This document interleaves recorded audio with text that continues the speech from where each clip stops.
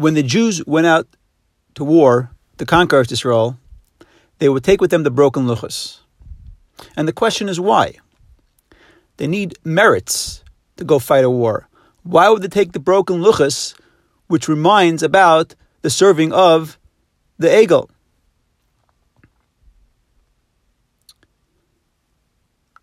So when you have raw material and you take it and you build a beautiful castle out of it, a person that comes there is not going to come and say, oh, look at the beautiful metal, the beautiful glass, the beautiful wood.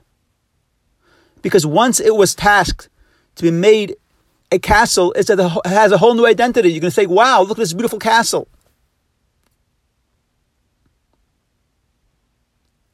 The same thing is with the luchos. Yes, the stone of the luchos was made from Hashem, and it was holy.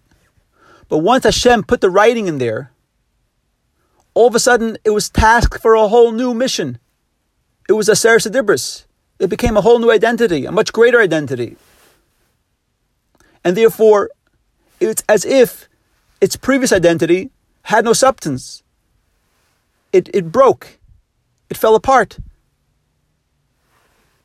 And therefore the people that went to war, even though they were tzaddikim, they were great people, once they were tasked to go and conquer Israel and take it over and transfer it for a place for Hashem, they couldn't say, oh, we're tzaddikim, we're good. No, it's as if their previous existence fell apart. It's not there because they were tasked to something much greater. And the same thing is with the tzaddik. That once he lives his life is about loving Hashem, fearing Hashem, believing in Hashem. It's a spiritual life. And therefore, once the neshama comes into the body, eventually, it's as if the body falls apart because it's not about the physical life, it's about the spirituality. The takeaway from this is great. We can never be satisfied with the status quo and say, oh, I did so much, I do so much. Because we are all tasked to change the world, to make it a better place, to bring light into darkness. And therefore, we can never be happy with status quo. We always must grow.